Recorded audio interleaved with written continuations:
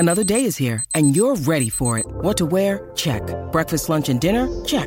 Planning for what's next and how to save for it? That's where Bank of America can help. For your financial to-dos, Bank of America has experts ready to help get you closer to your goals. Get started at one of our local financial centers or 24/7 in our mobile banking app. Find a location near you at bankofamerica.com/talktous. What would you like the power to do? Mobile banking requires downloading the app and is only available for select devices. Message and data rates may apply. Bank of America N.A., member FDIC. In 2006, director J.J. Abrams and star Tom Cruise gave the world a stunning return to the world's greatest action franchise. In 2022, we take a return trip to Japan to try one of its most popular whiskeys. The film is Mission Impossible 3. The whiskey is Suntory Toki. And we'll review them both. This is the Film and Whiskey Podcast.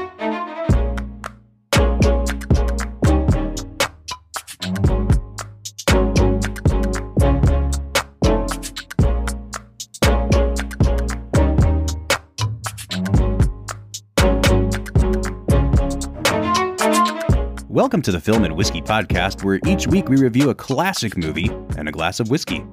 I'm Bob Book. I'm Brad G. And this week we are looking at Mission Impossible 3. Brad, when I saw this on your list, I was freaking pumped because this was the first Mission Impossible movie that really got me into Mission Impossible. You know what I mean? Like, the original came out in 96. Brian De Palma directed. That movie is a freaking banger, but I hadn't seen it growing up. I remember renting Mission Impossible 2, which was a really cool sequel in that they went out and hired John Woo, who was like, you know, kind of blowing up at the time, really famous Hong Kong director. But that movie just is kind of a failure all around. Not a good movie. It's not good at all. And then they took a number of years off before they kind of re-kickstarted the franchise with Mission Impossible 3. And I was 15, 16 years old. This was like, I was target demographic for this movie.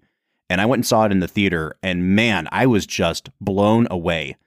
And I think that in the 15, 16 years since this movie has come out, a lot of what this movie did has been kind of copied and mimicked. And I think that this movie copied and mimicked a lot of other things too. But for the most part, you could probably release this movie in 2022 and it would still play almost perfectly. Where I think the original 96 one, like it has kind of some of those 90s action movie relics. It's still really fun and it totally works. But I don't know if you could get away with like the pacing and the cinematography of the 90s one the way you could get away with this one.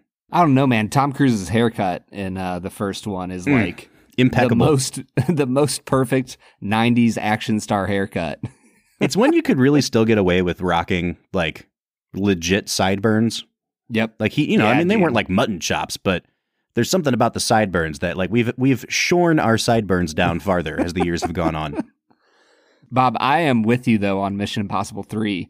I will say though, this is one of the most traumatic movie-going experiences I ever had as a young person, as a teenager. Traumatic. Wow. Okay. So there's a very specific scene that I will never forget. Do you remember when Ethan in Mission Impossible 3 is making the mixed drinks and he's reading the lips of the party of his wife and they're talking about the lake and he tells him what lake it is? I sure do. So I'm watching the movie. We're in theaters, me and my best friend Mike and his dad. We go out to see the new Mission Impossible, super pumped. And the camera cuts back to Tom Cruise behind that little like glass window thing making the drinks. And it stops. And the lights come on. And they straight up an EMS team comes down. Oh my gosh. And rescues somebody who's having a heart attack in the front of the theater. Did they defibrillate them? Because I just have to say, like, if they did, then what an immersive movie experience. It would have been. No, they did not defibrillate. They put him on a stretcher and took him out. And the manager of the movie theater came to the front and apologized, told them that they were praying for the person who was just taken out by EMS, and they would resume the movie in 15 minutes. If anybody wanted a free ticket to another movie, if they wanted to leave, they could leave. Wow. So me and my best friend and his dad looked at each other and we were like, I don't know if I'm in the mood for a movie anymore. Especially a movie where, like, you know, stopping someone's heart is such a huge It's like this and Casino Royale would be like the two that you really want to avoid. Yeah. Well, and the thing is, we had no idea at that point what was coming for us. It was the most unideal version of foreshadowing that I've ever seen in my life. Yeah, man. Wow. What a crazy story. That was one of the wildest movie-going experiences of my life. So I mentioned Casino Royale, and I guess we were probably going to bring it up at some point, but this movie comes out the same year as Casino Royale comes out, and so we're kind of kickstarting the Bond franchise again from scratch, and we're kind of doing the same thing here with Mission Impossible. And Brad, you know, like I saw someone refer to the Mission Impossible series as like the best action series of all time the other day, and it was a critic, and so like it wasn't just a flippant thing they said. And I think movie for movie, even including the low point that is 2, this might be the most consistently good action franchise, and it's one that keeps improving on itself with each successive entry. It's just really interesting to me to think about this movie and Casino Royale coming out in the same year, because both of them went the quote-unquote like gritty route in a way that we hadn't with Bond or with Mission Impossible to this point. There's a lot of overlap in terms of like the storylines, and I just found it really interesting that there were two movies that were so similar released in theaters within a few months of each other. Yeah, it is amazing how like the tides of cinema can move in the same directions, even with completely different crews doing completely different things. And I think with Mission Impossible 3, what you really have is Tom Cruise, in my mind, taking more direct control of the franchise and like pushing it in the directions that he is interested in going in. And the results, in my opinion, is absolutely spectacular. Well, as we get into talking about it, Brad, we're going to segue into Brad Explains, which is our favorite segment of the show. But before we get there, we do want to encourage you, whether this is your first time listening or you're a long time listener, check us out on Patreon. You can find us on patreon.com/filmwhiskey, where you can sponsor us at 3 different tiers, a $3, a $5, and a $7 a month tier. At the highest tier, you get completely unique episodes. Brad and I sit down after each and every regular episode, and we record a conversation based on a discussion question on the movie that's just for our $7 subscribers. But at any level, you get a ton of bonus perks, including access to our Discord server, which we plug at the end of every episode. We'd love to have you join the community, so please find us on Patreon. Brad, it's time for Brad Explains. I think it's going to be a pretty easy one. Like, this movie doesn't have a ton of plot going on. You know what I mean? Like, it's just a good old-fashioned, here's a thing, here's a MacGuffin, go find a MacGuffin movie. Dude, this movie has the greatest, like, expose of the MacGuffin of any movie. Yeah. It just straight up at the end of the movie is like, hey, what's this thing we've been chasing? Who knows? Nobody cares. He's basically like, hey, what's the MacGuffin? And the guy's like, it's a MacGuffin. Tom Cruise is like, I see what you did there. Lawrence Fishburne in his perfect voice. You MacGuffined me. Yeah. All right, man. You have 60 seconds on the clock to explain the plot of this movie. Can you do it? Ethan Hunt is getting married, but he's also a secret IMF trainer who sends people into the field. One of his field agents gets captured, so they go to rescue her in Germany. They fail. They go to chase the guy who killed her in Italy, and they capture him, and then he gets recaptured on this epic bridge fight, and then, let's see what happens after that. The bridge, and then they go to, and then Ethan gets captured by the IMF because he's a bad guy now, and he escapes with the help of his handler, and he goes to China, and he gets the rabbit's MacGuffin, and he gives it back to the bad guy, and the bad guy kills his wife, but then it's not his wife, and he runs a lot. And he shoots the bad guys, and then he kills himself to stop himself from dying. And it's freaking epic. It's the coolest thing in the world, Bob. Yeah, this movie owns, dude. This is such a good movie. And I went into this movie, like, remembering how much this movie got me excited for the series moving forward. This was like a formative action movie for me. And Philip Seymour Hoffman's performance as, you know, one of the main villains, I remember being completely terrifying, and how he had just come off of an Oscar win, and he was like, I'm doing it, baby. I'm going to make my summer action blockbuster, and just completely owning the screen in a way that when I went to see The Dark Knight 2 years later, I kind of pointed back to Casino Royale and to this movie as, yes, the Joker was something we had never really seen done before. And that tone of movie for a superhero was something we'd never seen done. But I have to give J.J. Abrams a ton of credit in that, the Shanghai sequence in this movie is, almost copied in The Dark Knight in that Hong Kong sequence.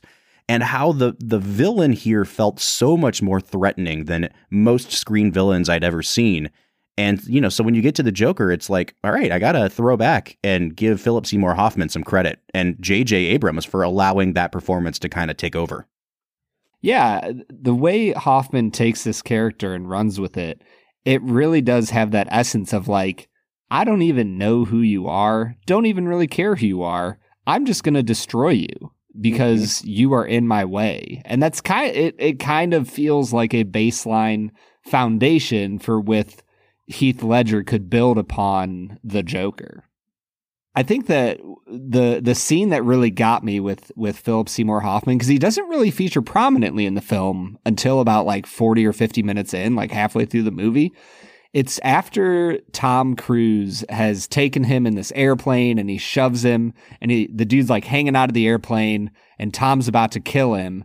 And his team members are shouting at him like, Ethan, what are you doing? And they pull him back up into the plane and he looks at Tom Cruise and he says, Ethan. And the way he says it, you can tell that he is nonplussed. He's not bothered by what just happened. And he now knows who just tortured him. And he's going to make him pay. Yeah. And it's just the way he says that in such a cold way. Just, gives me the chills, man. Well, since we're already diving into performances, let's kind of finish out our conversation on Philip Seymour Hoffman before we move to the rest of the cast. I have to say, if there's a nitpick I have with this movie, it is that it kind of does the Dark Knight Rises thing, where the main villain isn't really the main villain, and you find that out like towards the end of the movie. And I hate when they do that. I hate the fake outs because you build up one villain and it's like, oh, this is an imposing person. And then it's like, no, that's just Darth Vader. Here's the Emperor, And it's like, oh, I got to get concerned about another villain now. And it didn't totally work. My life is so difficult. I know. I mean, like, it just didn't totally work for me. But in addition to that, I was really shocked at how little Philip Seymour Hoffman is actually in the movie. Like, I remembered him being a much more dominating presence, and he definitely does, like, when he's there. But he's only really in, like, I don't know, 4 scenes of the movie. I'm curious, what do you mean by, like, the bait and switch with the villains? So, like, at the end of the movie, again, this podcast gets into spoilers. So if you have not seen Mission Impossible 3, go watch it. It's a fun ride. And then come back and listen to me reveal that the real villain is Billy Crudup's character, who is Ethan Hunt's boss at the IMF, and that he has been coordinating this thing the whole time. There's a huge reveal at the end of the movie. And you find out that he's basically just using Philip Seymour Hoffman and his underworld cronies like a puppet. It's kind of like the Vader versus the Emperor thing, where, yes, I guess the Emperor is more powerful, but we're more concerned with the battle between Vader and Luke. And in this movie, it's like, oh, okay, so, like, am I supposed to care about the whole Billy Crudup, like, subplot? Or, because I'm over here with Philip Seymour Hoffman, and I want to see him get his comeuppance. And so it kind of pulled me in 2 directions, where I couldn't really tell, like, who's the baddest bad guy? Who's the final boss here? Who's the final boss? See, I didn't take it that way at all. To me, it felt like Billy Crudup was more of just like an IMF agent who was disenchanted with the system and like was kind of like, I'm still going to get the bad guys, but I'm going to use the bad guys to help get the bad guys. Yeah. And so I didn't really take him as like the final boss. Like Philip Seymour Hoffman is the one who gets the cool death. Like Billy Crudup just gets shot like a dog by Michelle Monaghan. Yeah. Michelle Monaghan. I was about to say Julia Monaghan, which is her character's name, yeah. Julia. Michelle Monaghan shoots him at the end, and it's not even like really epic or interesting. It's pretty anticlimactic for him, which kind of fits his character. But so I guess I didn't really have any issues with like who's the bad guy. Like Philip Seymour Hoffman is the bad guy in this movie. Sure. Did you think that we could have used more of him? Because that was my second point. Like, he just wasn't in it enough for me. I don't know, man. I think that it's one of those cases of like, there's just enough of him to... He is very potent in this movie. You only need a few drops of him, and he infiltrates the entire film. Yeah. So I don't know. I think I'm okay with the amount of Philip Seymour Hoffman we got. Then let's kind of transition to... I want to finish talking about Billy Crudup now, too. And I'm pretty sure that's how he pronounces his last name. I've heard Crudup, I've heard Crudup, but I think it's Crudup. We haven't talked about him since Almost Famous. I was really happy to see him here. I really like him. He's a good actor. And he does a lot of theater now. I just kind of wish that the man had gotten the career he deserved in film, because he's just so good. And he came on screen. You realize that he's made millions of dollars being a supporting character. Oh, absolutely. Absolutely. But and he probably just doesn't want to do huge franchises. I'm sure he's been offered stuff. He was Dr. Manhattan in the Watchmen movie. So he's been in superhero stuff, but I just wish that we talked about him in the same breath as some of the big actors in Hollywood, because he definitely has the talent for it. I like that he almost brought out the 20s gangster in you. You literally just said, "Nya." See? Come and get me, Kappa. All right, so Billy Crudup in this movie. He comes on screen, and I'm like, yes, Crudup's here. And then I'm like, why isn't he in more of these? Does he get killed by someone? What happens? And then I'm halfway through the movie, and I'm like, man, it's so good that they're not leaning into the fact that he can play kind of a dick really well. And I'm like, yeah, I love it when they just leave him as a nice guy. And then the ending happened, and I was like, come on. You can't let the man play against type. So, yeah.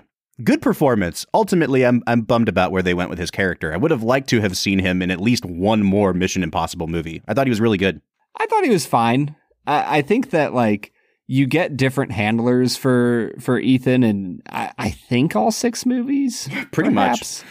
Every handler is I'm actually a bad guy. Yeah. Hey, man, they're allowed to play with their own tropes. Sure. I guess for me, Crudup didn't add a lot to the movie. He was fine. I think that his best scene is when he's talking to Ethan after Ethan's been captured by the IMF. And he's talking about how disappointed he is in him, but all the while he's, mouthing to him where he needs to go and handing him a knife so that he can escape. I really enjoyed him in that scene. But I think if we're talking about people from the IMF that had really just great performances, I would lean towards Lawrence Fishburne. Yeah, because he's the person that you think is the bad guy for most of the movie, and you don't really find out that that's false until the very end. He's really good, and they play up that uncertainty really well. Lawrence Fishburne's good in everything. I mean, it's just, you get him in your movie, it's like a home run.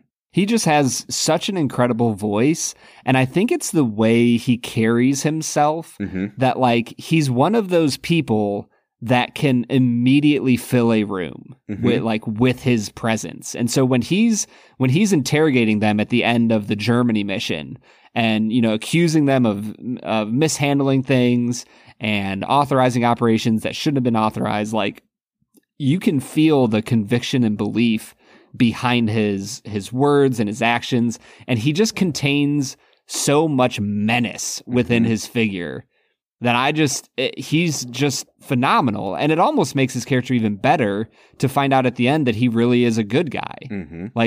To know that he really believed what he was saying at the start of this. He wants things to be done well rather than impulsively.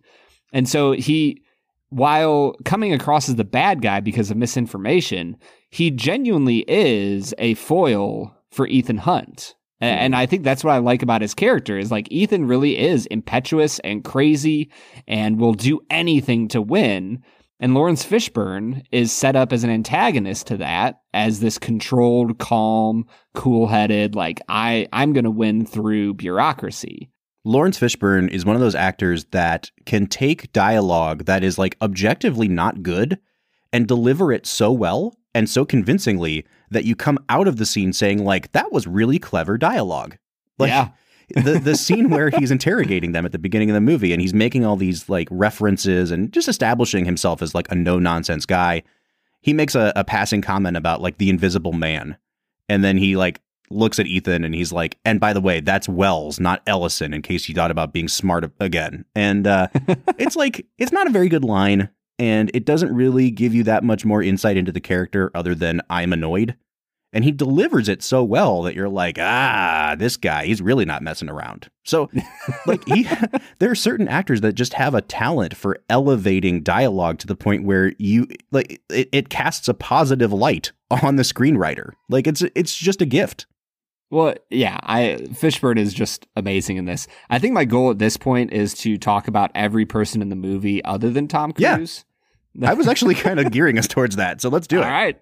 I'm in, All man. right, then let's jump over to Michelle Monaghan, because we just talked about her a couple weeks ago with Gone Baby Gone, talked about how her character was kind of just the supportive girlfriend and how we wished she had a little more to do.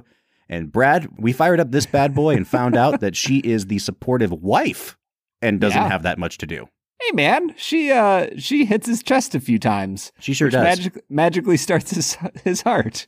There's also, like, this is one of those movies where there were a couple moments in this movie, like when Ethan has to drink that potion that knocks him out and he's dizzy. Mm-hmm. There's just like a random overlay of Michelle Monaghan like stripping and like to demonstrate like I'm thinking about my wife, but it's also like this was completely unnecessary. You could have inserted just an image of her face. Like I don't need to see her bare body at all. So like, hey man, you know, he wants that honeymoon. He's recalling fonder times. Clearly. But yeah, like I did feel kind of bad for her that not only does she not have very much to do, but they were also like, all right, also take your pants off. Yeah. Yeah, I'm with you, dude. I think that Michelle Monaghan, I like her more in this than I liked her in Gone Baby Gone. Mm-hmm. I think that she actually shows a little bit of tenacity. And I think that in her small moment of glory, when she kills Tom Cruise, and, you know, he teaches her how to use a gun really quick. You see her in the midst of fear, in the midst of like, I don't know what to do, but I don't know, the way she controls her face, like she controls her breathing. She thinks, she uses the mirror a la Jurassic Park to figure out where the bad guy is. She knows how to reload the gun. Like, I just liked her in that scene. She showed some tenacity and bravado. And I was like, okay, come on, Michelle, let's go. Like you're actually doing something here. So I really liked her in that part. I will also say, you know, the people talk about the John Wick's movie being accurate and, you know, there's only so many bullets in the gun.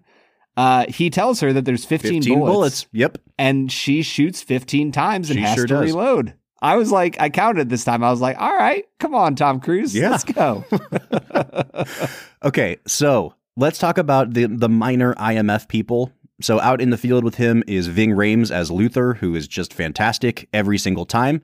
And they're still wheeling my guy out. He's got to be like almost 70 years old by now. But even in Fallout, they're like, hey, you might not be able to run anymore, but you can defuse a bomb. And he's like, yes, I can.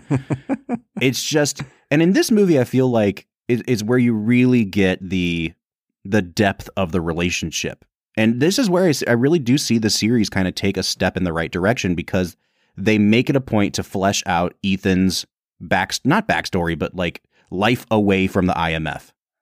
And when they share that moment on the roof in Shanghai, right before Tom Cruise, you know, swings across, it's really heartfelt and touching. And Tom Cruise tells him like, thank you for doing this for me, man. You know, and I don't know, like, I think when this movie takes a moment of respite, it always uses it to its advantage. It always uses it to remind you that these people are, at least in theory, real human beings who have real emotions. And I think Ving Rhames does such a good job of building that camaraderie with Tom Cruise that has carried through to the other movies. I have two thoughts on Ving Rhames in this movie.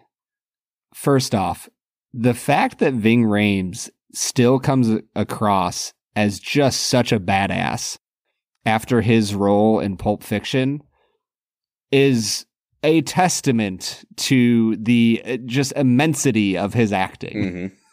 Mm-hmm. Like that's all I'm going to say about that. Secondly, that scene where he's talking to Ethan about Kerry Russell's character, Lindsay Ferris in the movie, and he just flat out asked her like, hey man, like, was there something going on there? Like, were you guys sleeping together? And Tom Cruise goes, she was like my little sister. And then he just flat out asked him, were you sleeping with your little sister? Yeah. Ethan Hunt just looks at him, and Ving Rhames goes, "Hey man, everybody needs somebody to ask him those questions." Mm-hmm. That moment, I'm going to philosophize about the nature of humanity. That might be one of my favorite lines in any movie ever.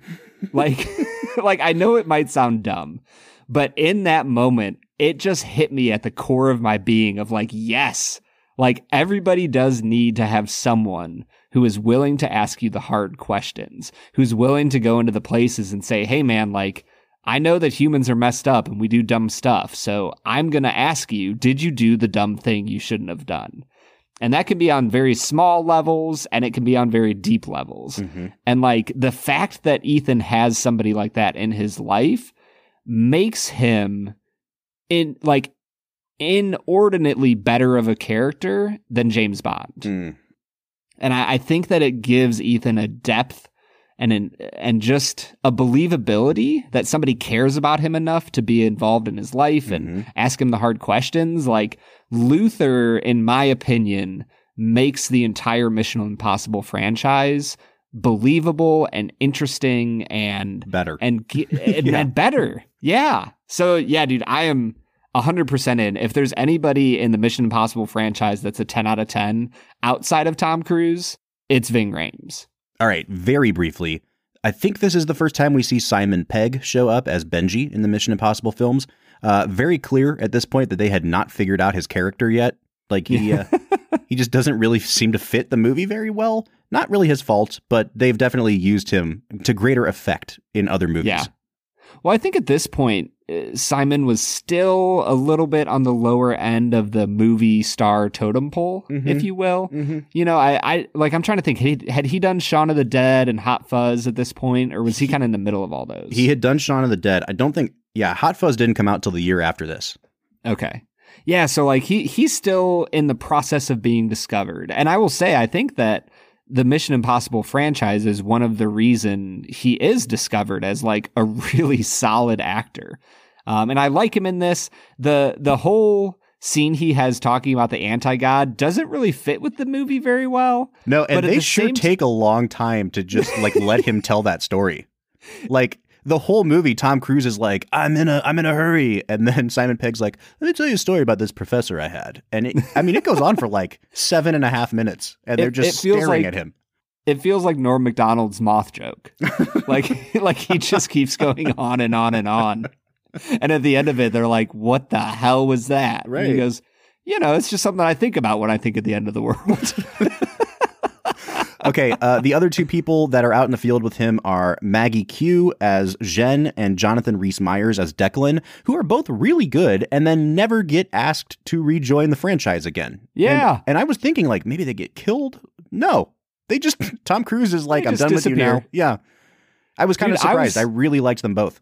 I was so disappointed. This is like probably one of my favorite Mission Impossible teams, because they change pretty much every movie, which once again, I'm like okay with that. I like that they switch it up.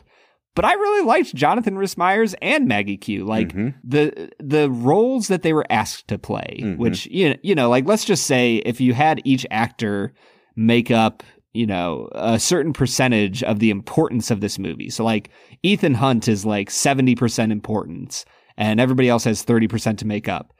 Jonathan Rhys-Meyers and Maggie Q combined make up about 3 or 4% importance of the movie, but they freaking rock it. Mm-hmm. And I thought that they were spectacular. The scene when Ethan and Declan are arguing as Italian delivery men, Jonathan Rhys-Meyers is spectacular. He's charming. He's funny. He's believable. I really love them so much. All right. Finally, before we go to break, the most important person in this whole movie, Brad, Keri Russell. So Keri Russell shows up for, did you like that? She shows up for about 32 seconds in this movie. And she's like just a big enough star that you could probably be like, hey, people still recognize you, but you're not doing much right now. Do you want to come be in my movie and be the fake out death? And she's like, sure. I got to say, really good. Like, I wish we had more Keri Russell in this franchise. When they kill her, spoiler alert, like 10 minutes into the movie, when the explosive inside her head goes off, the face that they have my girl make with the eyes go in each direction is the most unintentionally funny thing I've ever seen. And like when it first happens and they cut away real fast, it's like very gruesome. But then there's probably like 6 or 7 shots where they're just like, you know what we need to see again? We need to see Carrie Russell's dead face. And they keep cutting back. And then they cut to a new scene and she's in a body bag and they unzip it and they just dwell on it again. And it's like, after you look at it for a couple seconds, it's like, this is hilarious. I don't know if it's probably just me. I just thought it was really funny and one of the big glaring flaws with this movie. Bob, I'm gonna give you something here that you need to know. It's not funny at all. It's very gruesome and gross. It's gruesome, but it's also like, it just looks corny after a while. You texted me that, and I was like, you texted me that like 5 minutes before I got to that part of the movie. And I was like, really? I was like, I don't remember it. I remember it being pretty like terrifying, like when it happens, like abnormal and strange and weird. And then I got to it and I was like, oh yeah, no, that's not funny at all. Bob is a dark, dark soul. Yeah. Yep. You know who they almost had to play this role, but it got messed up? Who's that? My girl ScarJo. Really? That Scarlett Johansson was cast in that role, and then with production delays and issues that they had, she had to do something else, had to go work on another project, and they got Carrie Russell. Interesting. I had no idea. Yeah. Huh. Well, which is like interesting because I feel like I don't really know anything about Carrie Russell. She was on a TV show that was really, really popular for a long time. And then it was one of those things where like the TV show ended and she's done movies. Like she's been consistently working since then, but it was the peak of her career to do that TV show. Yeah. Okay. I think was it Felicity? Is that the show? No, I literally. Yeah, so the show Felicity, fun fact, the show went downhill because in like the 3rd or 4th season, they gave her like a really dramatic haircut. And it was like the anti-Rachel from Friends where like, everyone wanted the Rachel. They cut Felicity's hair and it like ended the show.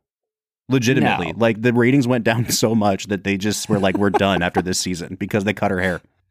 I feel like that would be like an episode of Community. Like they just completely like change Annie's hair and it causes the entire school to fall apart or something. All right, man, we're going to press pause here. We're going to come back and talk about the 2 men at the center of this movie, Tom Cruise and J.J. Abrams. But before we get there, let's try this Suntory Toki. What do you say? Let's get to it. All right, today we are checking out Suntory Toki. This is probably the most popular Japanese whiskey from the Suntory line in America. It's relatively inexpensive. It's a blend of 2 single malts that Suntory makes called the Yamazaki and the Hakushu, and then they blend it with a single grain whiskey called the Cheetah. And you can get all 3 of those, but they're significantly pricier, so they just blend them here and they release it as a non-age stated thing, and it's way cheaper. So this is a lot of people's introduction to Japanese whiskey. Brad, I believe we've only had 3 Japanese whiskeys on the show up to this point, so this is a realm that we're still relatively new to, but we've had enough scotch, and the production, the process of making Japanese whiskey is so similar that I feel like we can still give some pretty accurate notes on Japanese whiskey. But I always am excited to try another one. My question is, does this bottle come with a replica samurai on top? It does not. So we're going to deduct at least 4 points for that. Easily 4 points off for the chintziest bottling. That's pretty cool. Yeah, it's that I've ever seen. See, that bottling is so frustrating because it is like, it's such a gimmick, but it's so well constructed. Like it's made out of metal. It's really nice. And I just think about like, if we were going to export American whiskey to Japan and do the same thing, like what would we just like build a porcelain like fat guy with a trucker hat and like put it on top of your Jack Daniels bottle? I feel like it'd be like Paul Bunyan on top of the bottle. Just a big lumberjack with an axe. Oh, I love it. All right, we're not even talking about this whiskey. Let's get back to this whiskey. Brad, what are you picking up on the nose here? Oh man, it's a pleasant nose, Bob. It's got some honey going on, a little bit of peach. There's a little bit of floral stuff going on there, and it's a little bit oaky at the end. So it's nice. It's not overpowering. It's very delicate. I'll give it a 7.5. Yeah, there is something underlying it, though, that it keeps kind of like undercutting it, where every time I'm thinking like, oh, this is really pleasant. There's some nice like peachy notes on this, and I could really get into this. It has lots of lemon zest. And then underneath all that is like the brine from a jar of green olives, and I can't shake it. Like there's just something heavily green olive about this. And that's something that we've gotten on Scotch before, especially peated Scotch. Like that happened with one of the Ardbegs just a few weeks ago. But here it's really fighting against the super bright fruit notes, and it doesn't seem like they are in harmony with each other. So I think I am going to deduct a few points because of that. I'm only going to give this a 6.5 on the nose. And then we get into our taste. For me, it's very thin. It's a very soft palate. That honey really comes through. And then for me, it kind of moves into a more earthy, like grass and floral notes. Mm-hmm. That's like interesting, but not necessarily my favorite. I'm going to come down a little bit. I'm going to give it a 6 out of 10. Yeah, this is really pleasant up front. It has just a bit of tingle, and then it hits like the mid palate, and it's just gone. Like it's just water at that point. And yeah, it's really watered down. This is bottled at 43% ABV, so 86 proof. So it's not the lowest proof that it could be, but it really does seem to have affected something here. I'm not really a huge fan of this, Brad. I like it, and it's a pleasant, like, I could drink this the way that I would drink a beer after mowing the lawn. You know what I mean? Like, It is something that's, like, refreshing, but it doesn't linger at all. So I'm only going to give it, I'll call it a 6 on the taste. Yeah, and then we have our finish. It's short, it's oaky, and you still have a little bit of that honey lingering. I'm going to stay at a 6 out of 10, Bob. Yeah, I think a little bit of the malt comes through on the finish, but it's just such a small amount and it fades really quickly. There's not much finish to speak of here. Brad, I think this might be like one of our shortest reviews ever because there's just not a lot to pinpoint here. I'm going to give it a 5.5 on the finish. Yeah, it really is kind of like the light beer of the whiskey world. Like literally. I mean, it has the exact same effect on the palate that light beer has. Mm-hmm. Yeah, and that's the thing. Like, we'll get into balance. I think this is actually like decently well balanced. There's just nothing like outstanding about it. Mm-hmm. I'll give it a 7 out of 10. Yeah, I'll come up to a 6.5. Like, if we're just talking balance, this is actually probably like an 8 out of 10 for a whiskey that is designed to only be like a 6.5. You know what I mean? Like, it consistently delivers what I think they're going for here. It's just like not a great whiskey. So I'm going to give it a 6.5. When we get to value, Brad, what is this selling for in the state of Ohio? Well, when I look it up in the state of Ohio, the only thing that comes up for Suntory is Suntory Toki with highball glass. Mm. So it was like one of those Christmas time packages they give you. Oh, no, it comes up. If you just type in Toki, they've only got it listed as Toki Japanese whiskey. So it's the same price, though. It's $36.99. They don't have it listed under Suntory? No, it's just called Toki Japanese whiskey. Good job, Ohio. Toki. Yeah, well, that's my bad for thinking I should search the word Suntory for this whiskey. Sorry about that, Film and Whiskey Nation. Yeah, so you said it's $37? It is. Okay, so $37, yeah, I'll give it a 6 out of 10. Yep. It's too much, but I'll say it's a pleasant experience. It's just not much more than that. It's just kind of like a nice little pleasant experience. If this costs like $29.99, I'd be like, oh yeah, sure, great. It's an imported whiskey, $30. It's pleasant. It's fun. And I would honestly probably keep a bottle, to share with friends and be like, hey, this is kind of like a starting point for Japanese whiskey. Mm-hmm. Yeah, and that's exactly what it is. I'm going to give it a 6 on value. It used to be closer to $30. I think even a year ago, it was only $34. So it has been slowly increasing in price. And I don't think the quality is there to justify that. So, Brad, I'm coming out to a 30.5 out of 50. I appreciate this for what it is. It just doesn't have much going on in the glass. So it's like, if you dig Bud Light and you want the whiskey equivalent of that, like that's what this is. And I'm not knocking anybody who likes that. If you want something that's much softer and goes away quickly and doesn't linger and isn't going to give you much of a chest burn, start here. Toki is like exactly what you want. But compared to some of the more complex and robust whiskeys we've had, it just doesn't stack up, Brad. Yeah, I'm with you. I'm coming to a 32.5 out of 50. I honestly, I don't know if I would encourage you to try this at a bar. Like, yeah, I just don't know if it would be worth paying, I don't know, $6 to $9, somewhere around there. I don't think it'd be worth paying that much for a shot of this. I think the way I'd say to go about it is like get a few friends who are interested in trying a Japanese whiskey and split the cost of a bottle and just drink the whole bottle on a hot summer's night on the porch and just shoot the crap and enjoy some decent whiskey. Yeah. I mean, I honestly would recommend buying a bottle before buying a glass of this. Like, I think it's worth, if you're trying to get into Japanese whiskey, this is probably going to be the most available thing by you. And it's a good starting point. Like, there's nothing wrong with having a starting point whiskey. So I would say pick it up. And if you like it, keep getting it, So we're coming out to a 63 out of 100 or a 31.5 out of 50 on average. I'm not going to recommend other than to say, if you're new to Japanese whiskey, this is the best place to start. But I will say, if there's a place to start with the Mission Impossible franchise, it might be with Mission Impossible 3. Well, Brad, let's get into talking about it. What do you say? Let's get to it. All right, everybody, that was Suntory Toki, a whiskey that we are not super bullish on. Is that fair? Oh, totally fair. Okay. Yeah. But you know what I am bullish on, Brad? Mission Impossible 3. 2 facts and a falsehood. That's what I'm bullish on. Yes, you are. The best segment. I don't know. Would you say this is our best segment, or is it still Brad Explains? I really like this segment, Bob. I do too. It's fun. It's competitive. That's like America's roots. It is. And there's also like the added bonus of not knowing whether we're going to get fact checked after the fact. Yeah. And have to retroactively change scores. Like, it's just it's a complete crapshoot, and I love it. It's chaos. It's absolute chaos, Bob. Are you ready for your 3 facts about Mission Impossible 3? All right, let's hear it. All right, fact number 1. While he normally does all stunts on his own, a pair of cracked ribs prevented Tom from performing the majority of stunts in this movie. And the wild thing about this fact is that it set back filming for about a week as they had to find a stunt double.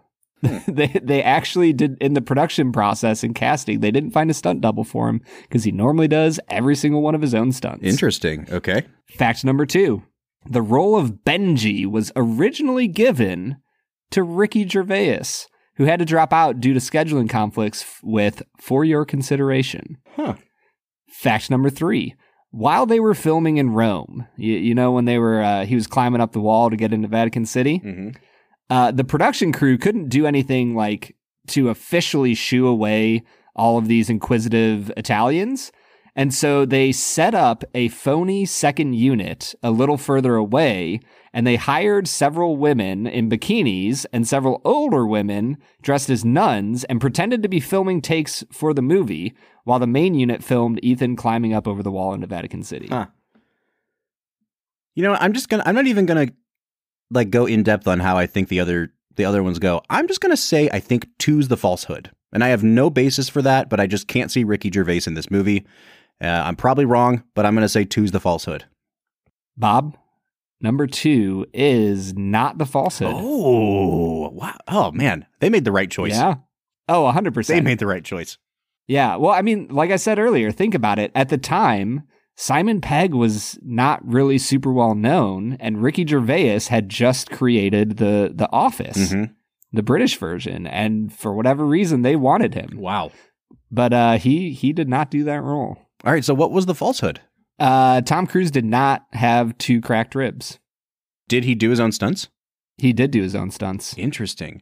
I will say this is one of the few Mission Impossible movies where I can really see some green screen going on, especially the scene where he's like floating out of the skyscraper with his parachute and kind of plummeting towards the ground. Yep.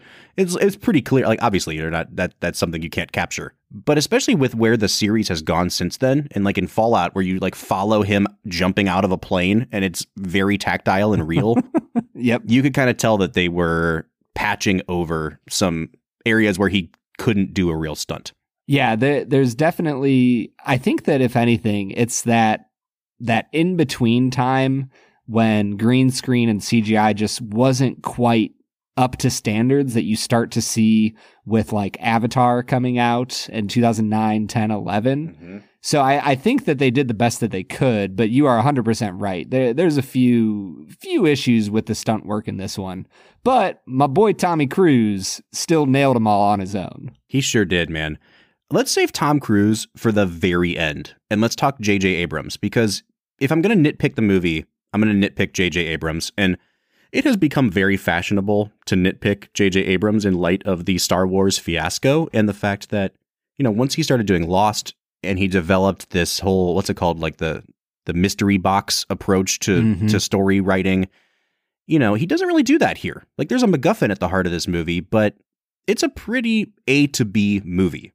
So I have to give him a lot of credit, and I think that some of these sequences are among the best in the Mission Impossible franchise. Like, they're not done in one long take the way that many of them are now, but the bridge sequence is one of the best action sequences, like just as a set piece of the last 20 years. It's excellent. It's utterly phenomenal. There's a great elevator sequence. People always talk about the Captain America Winter Soldier one. This is a really good elevator fight. I got to give it to him. Yeah, there's something about setting an action scene in an elevator that like it almost reminds me of like when we talked about baseball movies and how everybody knows the geography of a baseball movie. Mm-hmm.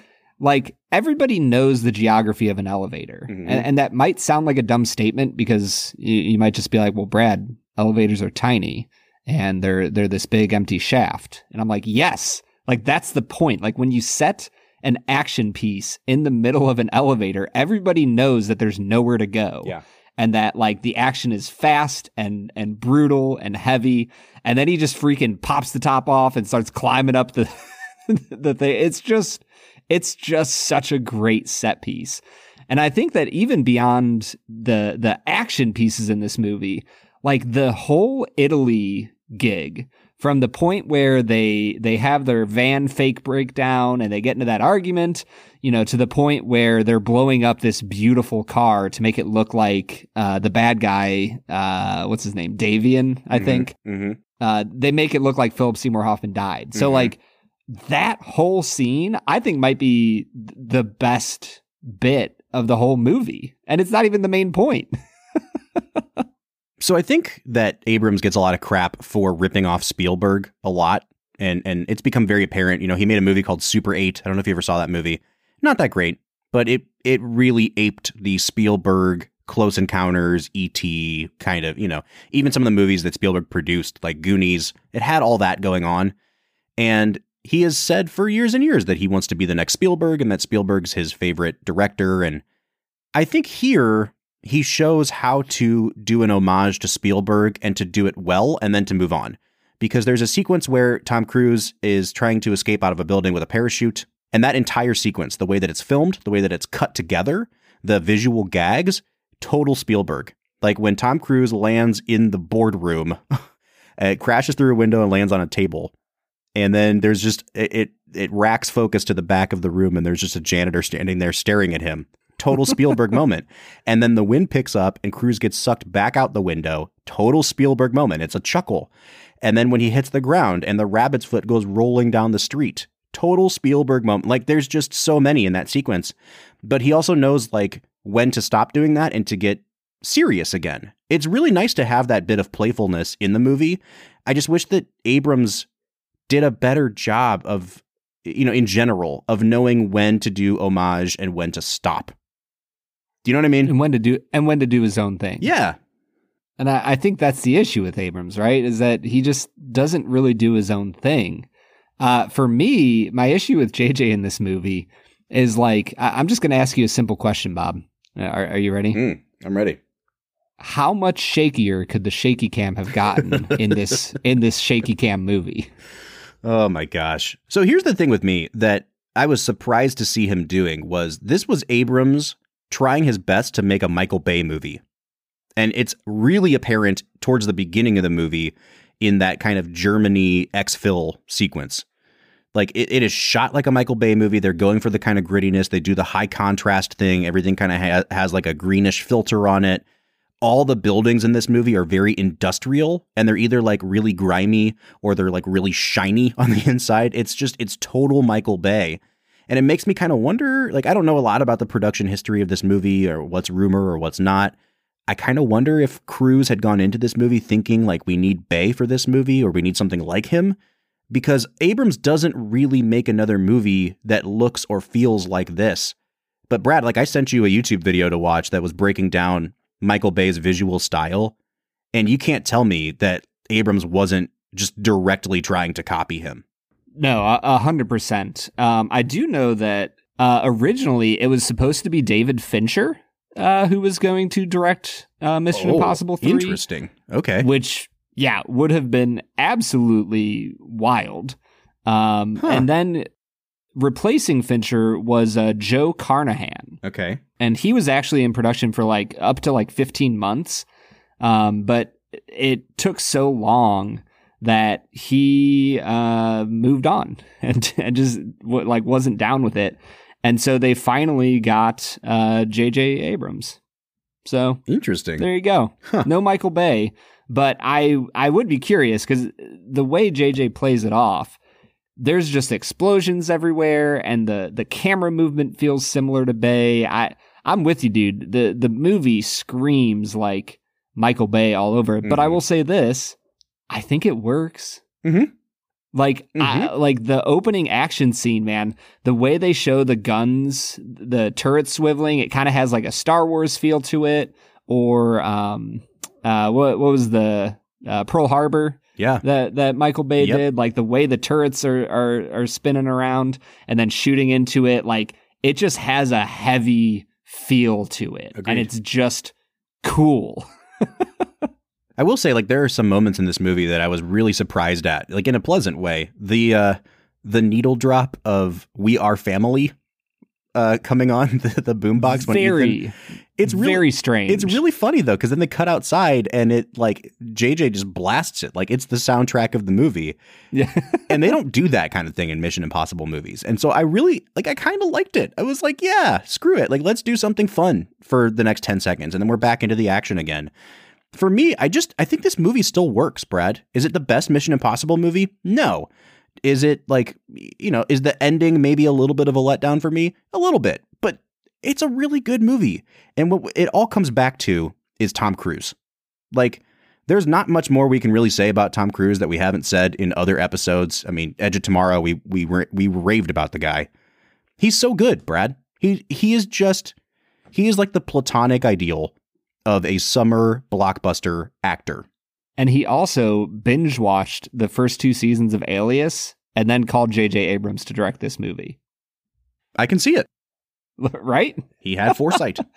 Dude, Tom just has this impeccable way of being absolutely just easy about everything he does. Like, he makes everything look so smooth. And like for a series called Mission Impossible, he just has a way of making the impossible things look possible. Mm-hmm.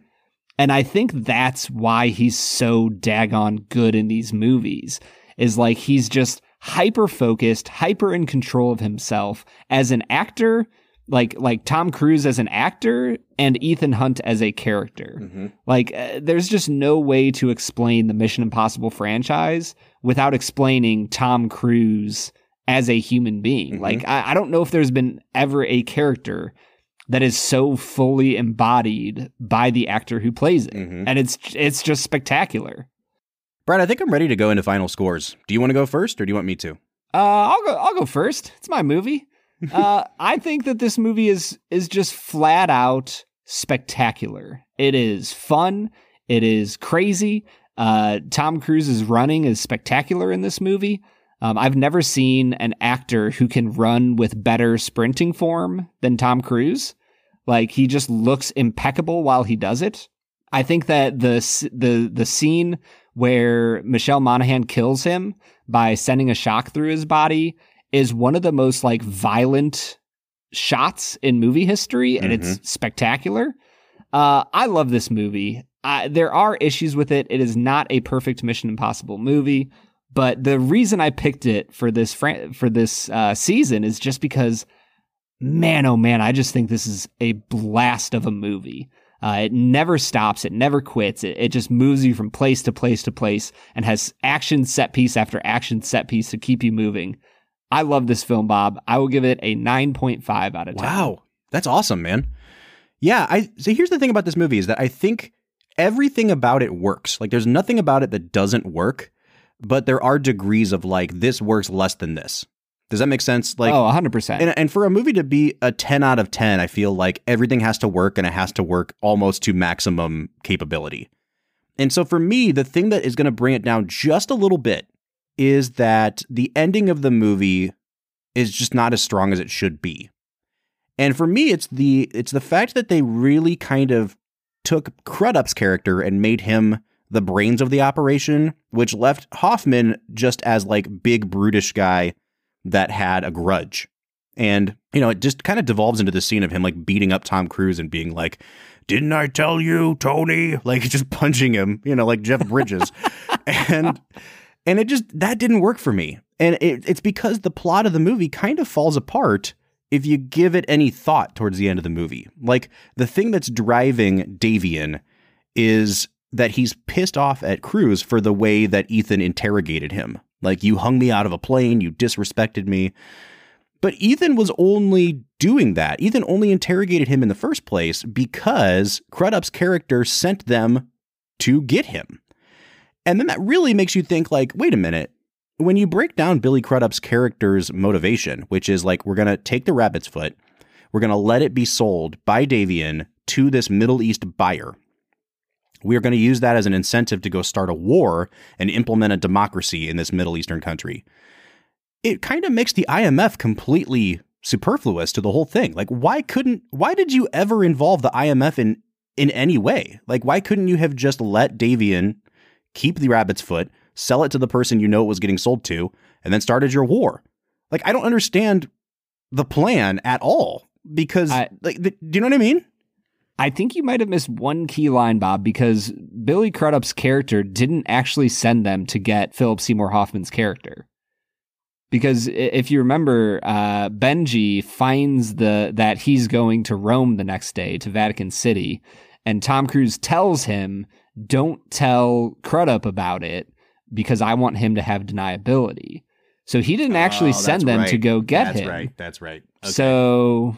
I don't know, man. I think Ethan made an enemy all of his own because he's trying to figure out who the mole is in the IMF. I did forget about that line. You're right. Okay. It makes more sense. I'm still going to give the movie an 8.5 out of 10. I think it works really, really well. But like if Fallout is a 9.5, and the original for me is probably like somewhere between an 8.5 and a 9. I think this is just a hair below that. I need to rewatch 4 and 5 because 4 is the one where he climbs the Burj Khalifa. And 5 is it's awesome. So cool. 5 is the one where they do the thing at the Kremlin, but I don't remember like anything else that happens in either of those movies. And so they're kind of nebulous. Like, I don't know what my ranking would be, but just of the ones I remember, like Fallout's at the top. Number 1 is underneath that. 3 is beneath that. And then there's like, 30 feet. And then there's 2 at the bottom. So yeah, I'm going to give it an 8.5. I think it's a great movie. We're coming out to an average of a 9 out of 10, but we'd like to know what you think. So please let us know. If you've seen Mission Impossible 3, where would you rank it among the Mission Impossible films? What kind of score would you give it? You can find us on social media on Facebook, Twitter, or Instagram at Film Whiskey. Or you can jump on our Discord. We are on there every single day talking to the fans of the Film Whiskey podcast. So get on our Discord. It is found at the end of every single one of our show notes. Next week, we are going to wrap up my list with a movie from the director Barry Jenkins that I think didn't get the love it deserved. It's called If Beale Street Could Talk. Very different movie from Mission Impossible 3, but we're going to wrap up my list, and then we'll be back for our final episode, Harry Potter and the Deathly Hallows Part 2. So that kicks off next week, and for the Film and Whiskey podcast, I'm Bob Book. I'm Brad G. And we'll see you next time.